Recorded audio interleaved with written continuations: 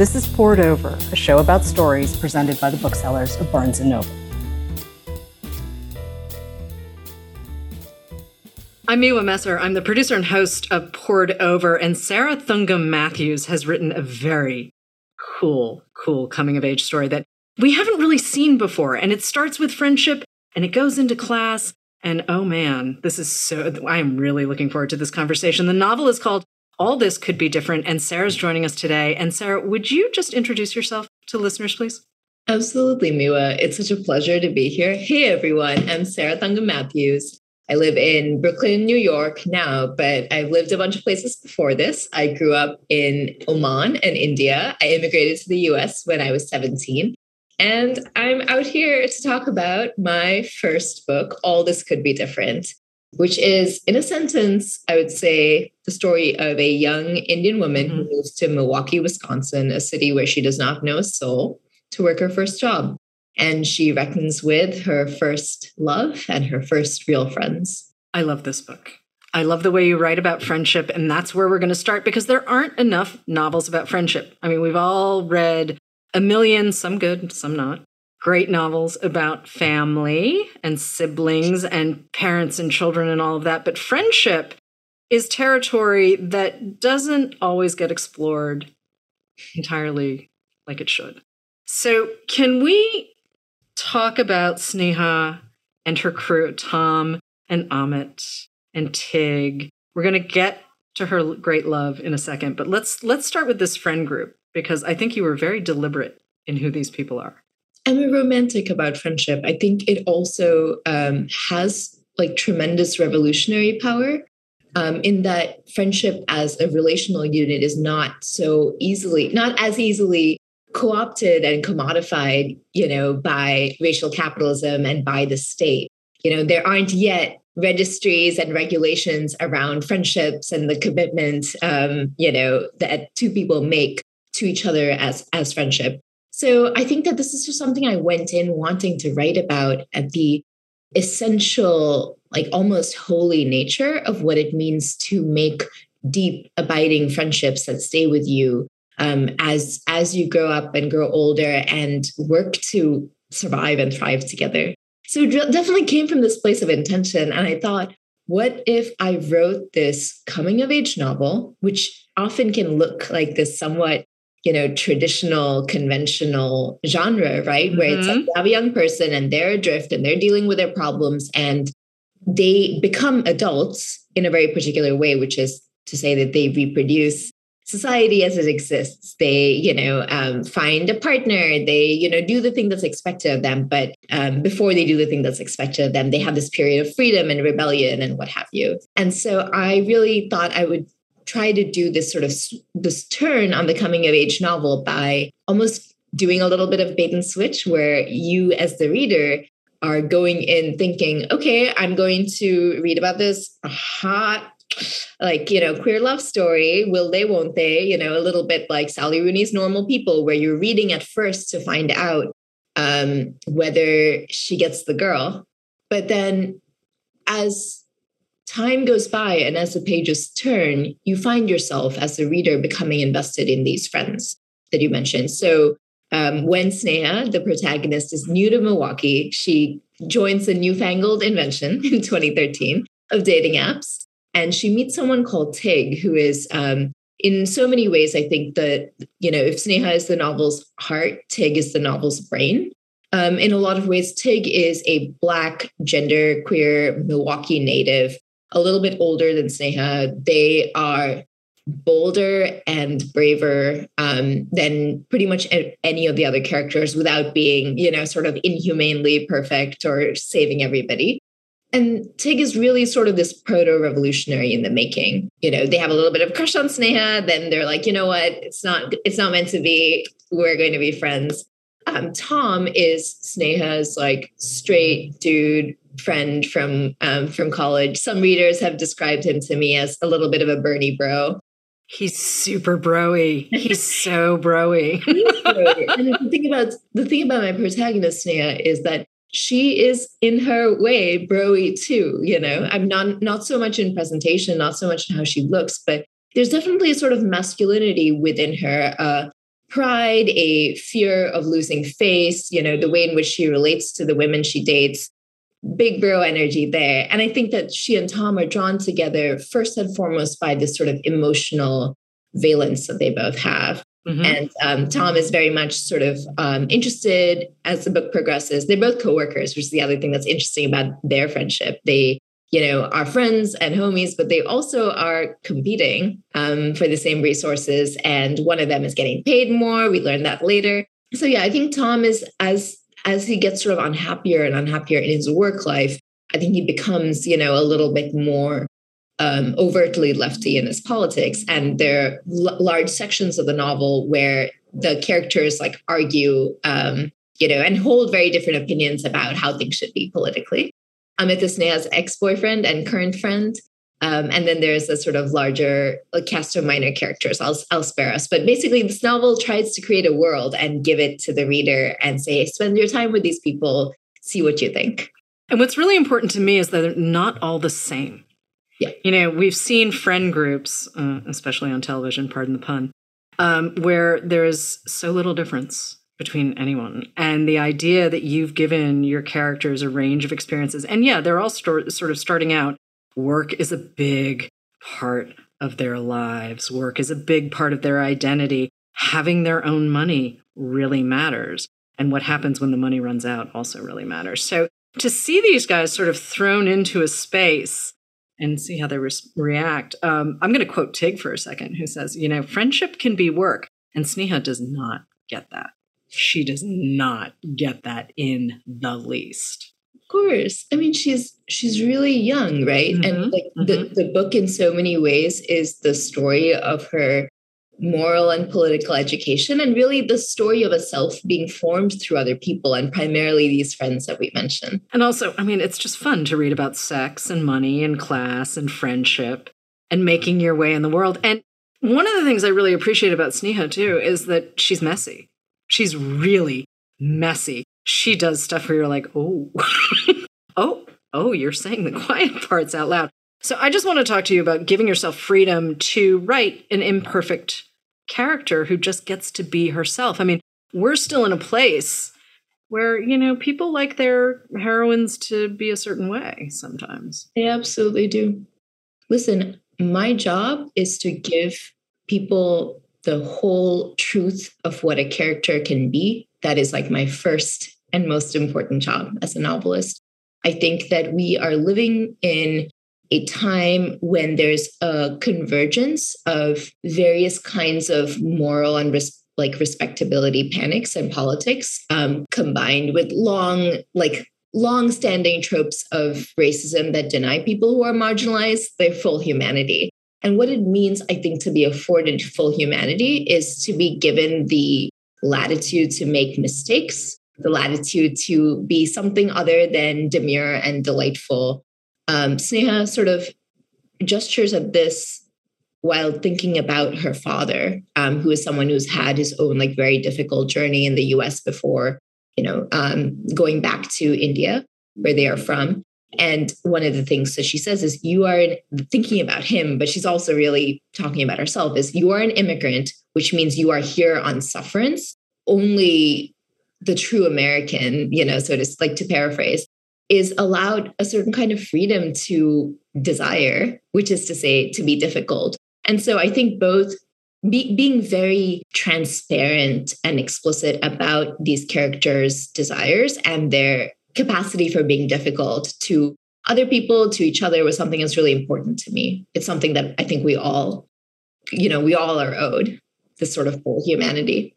Yeah, and respectability politics are something that they drive me up a tree. They just completely drive me up a tree because they're also assigned to you by someone who is not you. And so the idea that you're trying to make your way in the world, and she's trying to play by she gets what she thinks is a good job. She's doing this. She's sending money to her parents. She's got an apartment under weird circumstances with a creepy neighbor downstairs. I mean, all sorts of stuff where she's not really necessarily thinking it through. It's more like she's checking off boxes. Part of that comes with denying that she's queer. Yeah. But she knows. I mean, she knows, and she's looking to connect with but her parents. Absolutely. I mean, I wanted to tell a very what I frame to myself as a very honest and South Asian queer story when it came to this. I did not want a traditional coming out scene because that did not mimic the experiences of many people close to me in my community. What seemed the truest thing that I could do was to sort of gesture. And to be clear, there is no monolithic queer experience. There's no monolithic South Asian experience. Put the two together, there's still no monolithic South Asian queer experience. But I think that I have felt a loneliness as a queer person, like seeing some of the Americanized or Westernized white narratives around queerness and coming into your own as a queer person. And so, yeah, I think that you're totally right that there's a very particular kind of denial going on. And what I find interesting is Sneha absolutely knows that she is gay as a day in May, but she has created this frame for herself where different sections of her life and her various kinds of desires, because desires aren't only a factor of the body and the flesh and who we want to sleep with. She's held them off, like as separate from each other as like cells in an Excel spreadsheet, which is what she spends all her day with at work. And she thinks, I have my youth, I have a few years, I am in this country, my parents are an ocean away, and for a few years, I'm going to be myself. And you can see the sort of desperation, almost preemptive grief driving some of her decisions, like I think it really contributes to her avoidance. And it comes from this heartrending quality of dreaming so small for herself. I think not just when it comes to romance, but I think it's also all she dreams for herself professionally. Otherwise, she is safety, She doesn't think of any kind of self-actualization. She says, like, let me make enough money to take care of myself and to take care of my family. And that's it. Let me sleep with some women and not get attached. And at some point, like, bow my head and like have a sexless, loveless marriage with some man my parents pick. There's something very sad about settling to the degree she plans to settle. And I think the novel is in many ways a sad one, but it's also, to me, like deeply hopeful and happy, I think, both in the sort of larger political frames it gestures towards, but also personally, because Sneha ends up with so much more than she hopes for. Well, her friends get her through, but when she meets Marina, this dancer that she ends up falling for in ways that she wasn't expecting to, she tells a whopper of a lie, though. She tells Marina that her parents are dead. She does. I mean, she is compartmentalizing in ways that not everyone does. And yet, as we said, she's messy. She is messy, but watching her try to navigate all of these different spaces with not a lot of resources. And by that, yes, she has a roof over her head. She has a job, but she doesn't actually have the language to describe a lot of what's happening. And she doesn't quite want to. There's obviously a big secret that we are not going to reveal because that would take the fun out of it. But she's grappling with a lot as well. And this whole idea of picking up and going to Milwaukee where she has no roots whatsoever. I want to talk about Milwaukee for a second. I have some folks who love that city to bits. And I thought it was a great choice. I thought it was a really interesting choice to take her off the coast, but also to take her out of places like Dallas or Houston or Chicago. There's something very specific about living in sort of a smaller size city. But you had another reason for putting her in Milwaukee. And that's Milwaukee and its history. Can we talk about that for a second? Yeah. What a lovely question. I just want to appreciate you for a moment for asking me that. Yeah, I mean, I think, frankly, I lived in Milwaukee. It was an important time in my life. I too was a young person bumbling my way through life and falling in love and making friends. And I left. And I really revisited Milwaukee in my writing and started to learn more and more about it. And one of the things that really burned into my brain at the time that I was sort of doing this research, doing this reading, was an expansion of the sort of brief factoid of knowledge that I had when I lived there, which was Milwaukee at one point had the socialist mayor. That's what I thought.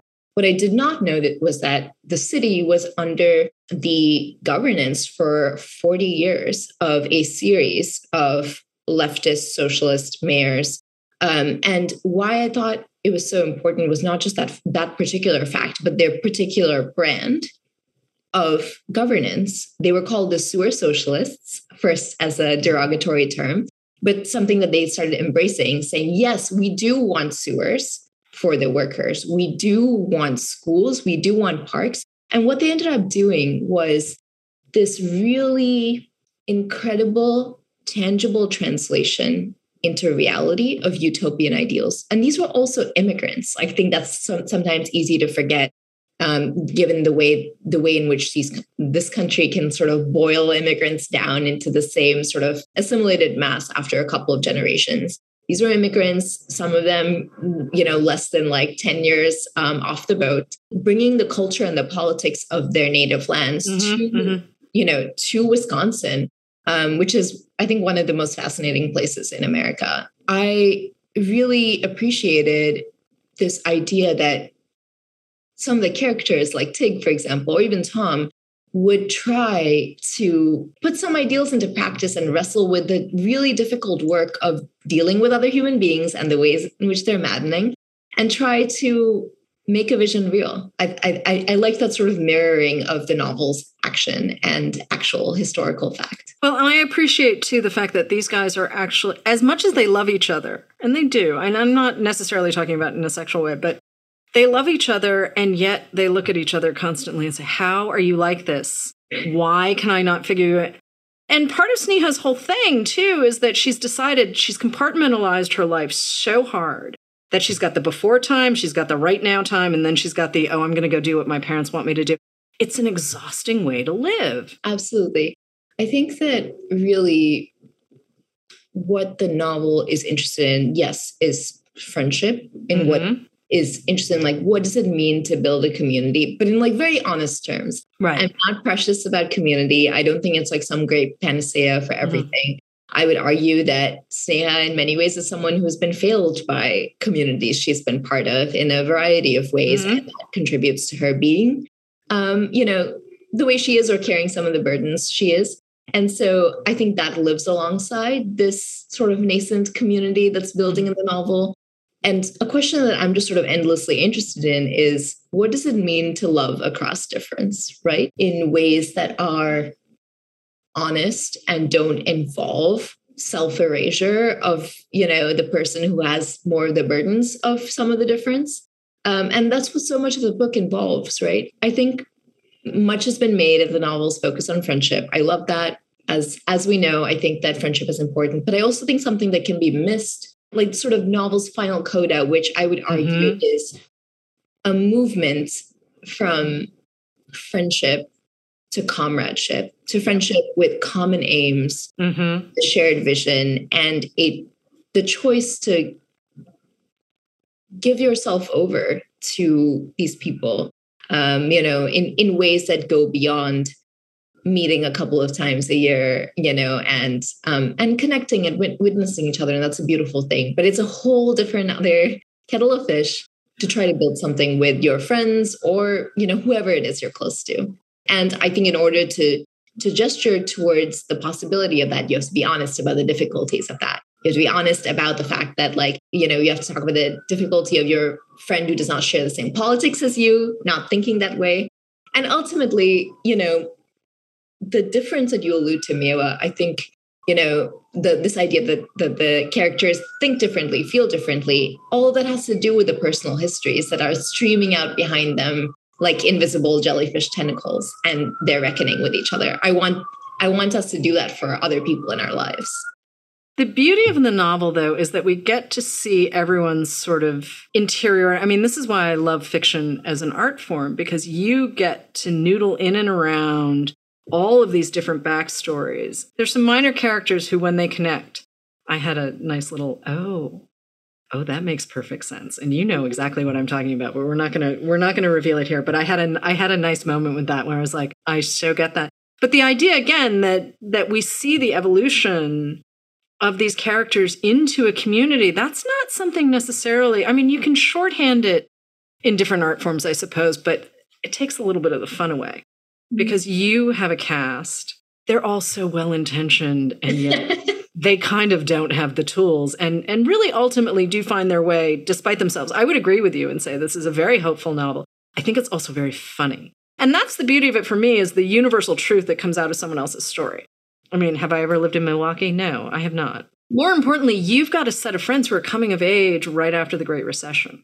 Mm-hmm. And it's a moment in our history, in America's history, where a lot of us were thinking, oh, we've come out on the other side of something big, and we've got a president that none of us was really sort of, and then everything changes. But you're writing about a moment that was genuinely, we felt like we were on the cusp of something bigger than us.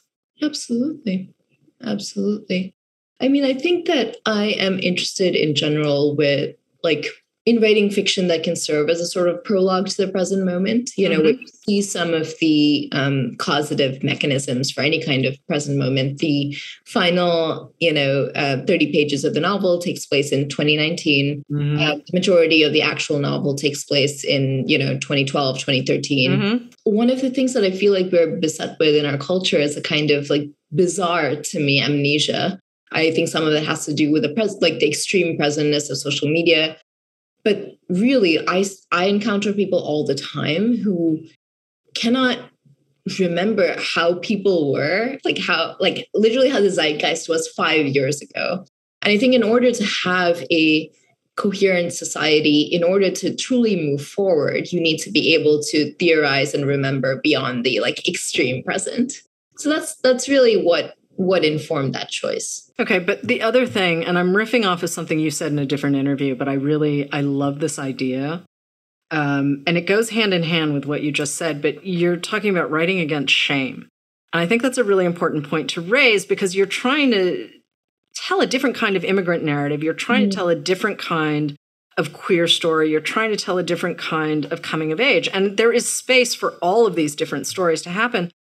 But yeah, shame is some powerful mojo. And the idea that you are specifically writing against that is really interesting. Totally. So, something that is a big part of my project as a novelist in particular is actually this idea that we deserve pleasure. I think that pleasure and care, these are antidotes against various kinds of violence and degradation that we're all beset with. And so for me, when I wrote this novel, I did not write it for a critic at the New York Times. I wrote it for the past version of me in so many ways. And I wrote for someone who would need to read this, who would be reading this book after work on the subway. And so I wanted the novel to hold their attention. And that informs so many of the choices, some of which you sort of alluded to, whether it's trying to have moments of humor peppered throughout, because I think that's definitely one source of pleasure for me, the chuckle or the smirk or the rare laugh out loud moment of a book. There's food writing throughout the novel that ranges from the lush to the oh my God, I cannot believe she's eating that. There are also these really frank and lucid sex scenes.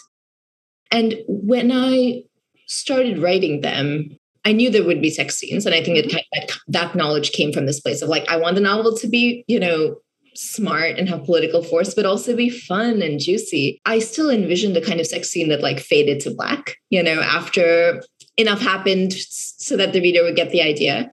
And then as I paid attention to my main character and really kind of came to love her and care for her, I realized this is someone who is absolutely saturated with shame, and it has to do with the specificities of how she was raised, with the broader culture in which she moved through, where there was just so much shame around the body, around sex, and especially of the queer body having sex and being intimate. And I thought it was just really important to me to not let a certain kind of respectability, a certain kind of delicacy serve as the Venetian mask for what is just frankly shame and embarrassment and a desire to please the MPAA and cut to black. So the sex scenes in the novel are really embodied, they're really embodied. You really see what's happening in the mind and between these two people who are trying to, maybe the most precise ways to say transcend, transcend the moment and their difference and just like experience like full pleasure and eroticism and connection. So that's what felt important to me. And I think that connection too, I mean, well, one, that's what everyone's looking for. I mean, even internet trolls want connection. That's a word right there. Yeah, right? Like, I mean, honestly, it is really people's primary desire. Now, connection takes a million different forms, but that really is, people are not great at being alone. The choices that we sometimes make so that we're not alone actually make it much more complicated. And we end up being alone. And the way you write about intimacy and how scary it can be, yeah, you're holding tight to that. And I appreciate it because I do think that is such a it's such a sign of human growth when you can get to a point where you're like, oh, I know how to actually be intimate with another human being. And again, there are levels of that. There's levels of connection. There are all of these things. But wow, Sneha does not like to be vulnerable. And she puts herself in vulnerable positions because she doesn't want to be vulnerable. I mean, absolutely. It's the paradox of who we are as people, right? And I think there's so many levels to it. I think that one, it just made sense. So this character had this like essential paradox of wanting so deeply to connect and to be known and to be loved. And because of who she is and the choices she keeps making, just found herself again and again in these situations where she is unknowable and thus unlovable, right? And I just found that very fruitful to write about. To tell a very quick personal anecdote, something that's always stayed with me was this moment when I was a young person living in Milwaukee. And I went to a talk with my friend. And it was to hear this activist and community organizer who was working on domestic violence issues. This organizer was among the most moving and inspirational people I'd ever seen in my life. You know, I had tears in my eyes. And my friend, who had some really meaningful experience with domestic violence, went up to her after saying, how can I become part of this work? Like, how can I join you? And this organizer looked my friend, and frankly me, because I was next to my friend, dead in the eyes and just said, you need to heal. And there was just this moment of like, you know, I think both of us like didn't speak for the next 5 minutes. I think that so much of what I have observed, whether it's in organizing or I've worked in, you know, like I've worked in sort of the grassroots of organizing, but I've also worked in politics. I've also worked in business environments that are very interested in social impact, et cetera. But often there's not meaningful attention paid to cleaning out one's own home, so to speak, you know, to healing as people. So many incredible organizing efforts and initiatives fail because people don't know how to work together and people have their own hangups. So I wanted to gesture towards that as well. I want to step away from this specific story for a second because also I feel like we're getting close to possibly revealing some stuff that I don't want to reveal. But I want to talk about you as an artist and some of your literary influences for a second. I mean, there are some that I think I could guess, but I would really like to have that piece of the conversation where we can talk about sort of how you got to be the writer that you are now. Oh my God. I mean, I feel indebted to a whole stable of writers. Chief among them, I think of Arundhati Roy, who is, you know, who grew up very close to my hometown in India, in Kerala. I think about Toni Morrison, who I, you know, became acquainted with her work when I was a teenager, growing up in Muscat, Oman, when I had never met a white person or a Black person. And it just really, like, her work really like changed my life and made me decide that I want to be a writer. I feel like the lane of the work that I'm doing now, a lot of it, I feel like I like owes a debt to Jamaica Kincaid. I think Lucy by Jamaica Kincaid, you know, is a sort of foremother of, you know, I think both the character of Sneha and also All This Could Be Different, where there's like this mixture of like musicality, but also incisiveness and like a quiet politics that just lives fully within the person. You know, it isn't sort of like waving a flag all the time. And then I think about really like a really diverse and varied stable of writers, you know, but those are some of the ones that come to mind. Were there ones that you wondered about? I would have expected all of them, to be honest, but I just wanted to make sure that I wasn't assuming things, but Totally. I'm just saying that based on, the writing and sort of where your brain goes and sort of where I was following along with. I think the other exciting thing too for me is like, I think that like literature is a long conversation across time and also place. But what I love about living in the moment is, it's like we have thankfully moved beyond a single story politics. There are lots of writers doing really amazing and exciting work. So I feel in my contemporaries, I also feel like a lot of the sense of like, oh, I'm writing stuff that's in conversation with your stuff. And that's lovely too. Who are some of those people? Because I'm always excited to hear what folks have been reading.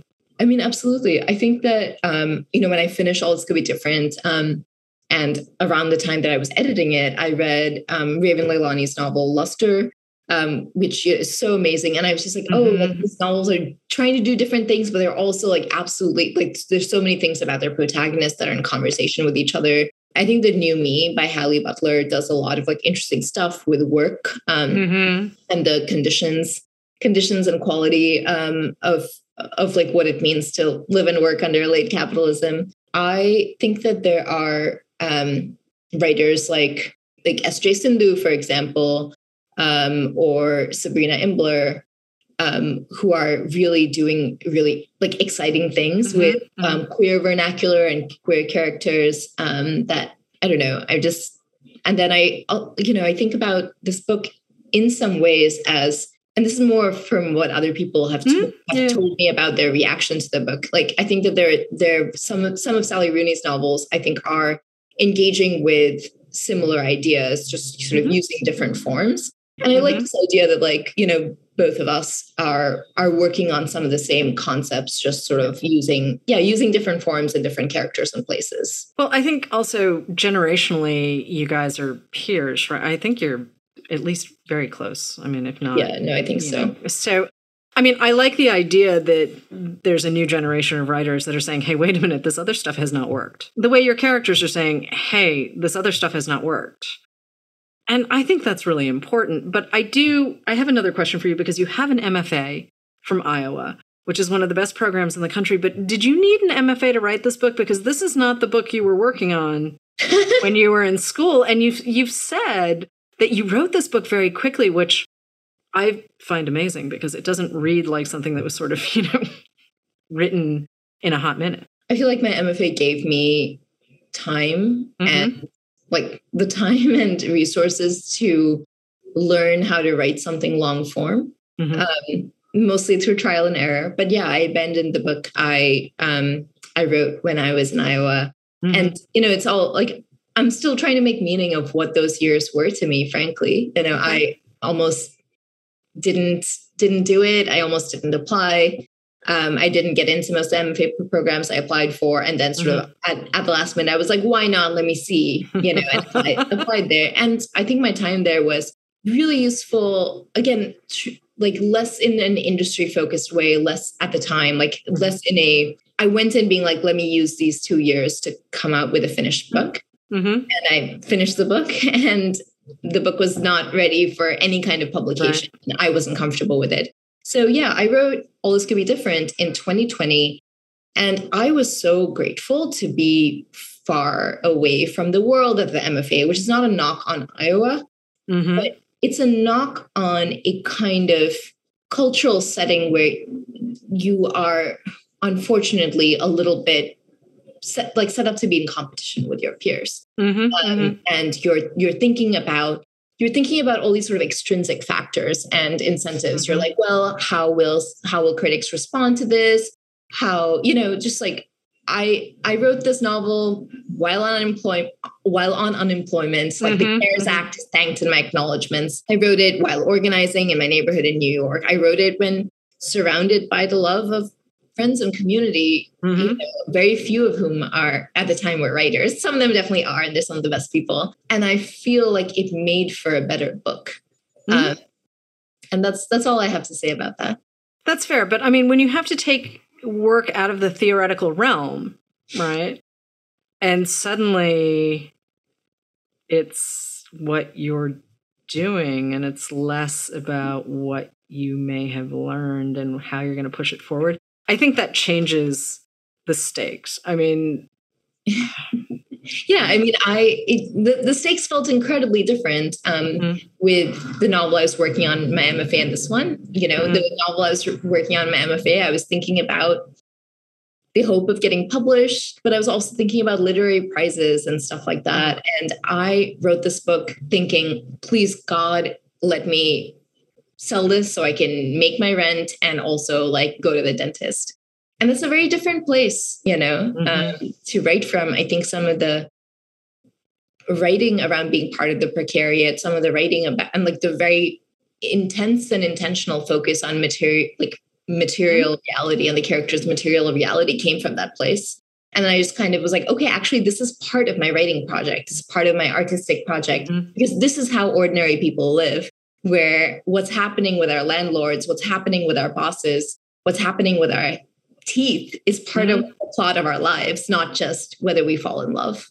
Well, and shouldn't art reflect our reality? I mean, if you think about like what Steinbeck was doing, right? I mean, he's the first example that comes to mind for me. But at the same time, like there's a lot of interesting stuff to be said about everyday life. And the idea that you're disguising sort of a big political novel in a coming of age is really fun it was fun for me as a reader. But I have a question for you. When you were shifting from the old manuscript, the MFA manuscript, let's just call it the MFA manuscript. Sure. When you were shifting from that to the new book that ultimately becomes All of This Could Be Different, when did you know you had the right new project? That's a great question. I think so much about the artistic process. We try to talk about it like we're engineers and architects. And I think that there are ways in which we are, but there's also this sort of like deep and fundamental level where we're sort of mystics and oracles as well. So I think ultimately all I knew is I got to like about page 40 and I thought this has the breadth of life and the other project didn't. And I was really, I think in many ways too young and maybe a little bit too cowardly to admit that there was so much that was smart and talented about the other project, but it didn't have that sort of essential aliveness that allows any work of art to go out into the world and meet other people without the sort of like hovering presence of the person that made it. Well, and also I think, again, and I know I mentioned this earlier in the show, but the idea that you can find the truth of your own life in the details of someone else's, I mean, that's why I read fiction. Yes. I don't necessarily need to see people who look just like me or sound just like me or whatever, but it's nice. It's just also, I would just like a wider variety of voices. And I think for a long time, we had Ruth Ozeki on the show, maybe a year ago. And love her work. She's amazing. But she and I were talking about reading a lot of Updike and Cheever when we were young, because that was canon. And now to see the canon evolve a little bit is, it's fun. It's just, everything should evolve, right? Everything should evolve. Not just us, not just our friendships, not just our work lives or our relationships with work, but the idea that we can evolve in our relationships to art. I kind of like that. I like knowing I can do that. And I mean, I think that my feeling about it is like, in general, like the literal title of my book is All This Could Be Different, which is, I think, both it's,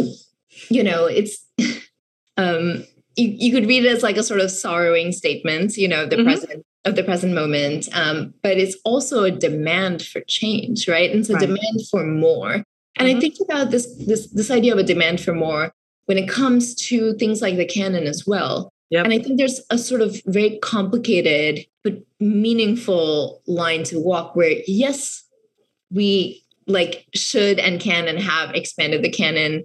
Let's continue to do it. But I also think that there can be this co-optation of diversity, a co-optation of representation, completely after a certain point becomes divorced from the radical power questioning roots of this movement and the struggle as well. And it just becomes all about how can I be reflected in a totally one-to-one way in my complete specificity in art that may be saying something or maybe saying very little. So for me, representation matters, but I think it can also be a trap. And I ultimately kind of come down to this both and, where I'm like, yes, it matters, but also so does the question of like, for whom is power being marshaled, and that applies to electoral politics. It also applies to art for me. Yeah. And I'm right there with you, especially on the art front, because I mean, value gets ascribed in lots of different ways. And that is an entirely separate conversation, which hopefully you and I will get to have at some point. But what's next for you? I am working on a new project. I'm hoping for the very best. I'm working on some short form stuff that I'm hoping that will come out in the next, 4 months or so. And I am trying to live a happy and healthy and love-filled life. That sounds pretty great. That also sounds like a really great place for us to end the show. This has been really fun. Thank you so much, Sarah Thungum Matthews. All This Could Be Different is out now. This was really fun. So lovely. Thank you. Pour It Over is a Barnes & Noble production. The show is available on Apple, Spotify, and Stitcher. Please rate and review us wherever you listen to podcasts.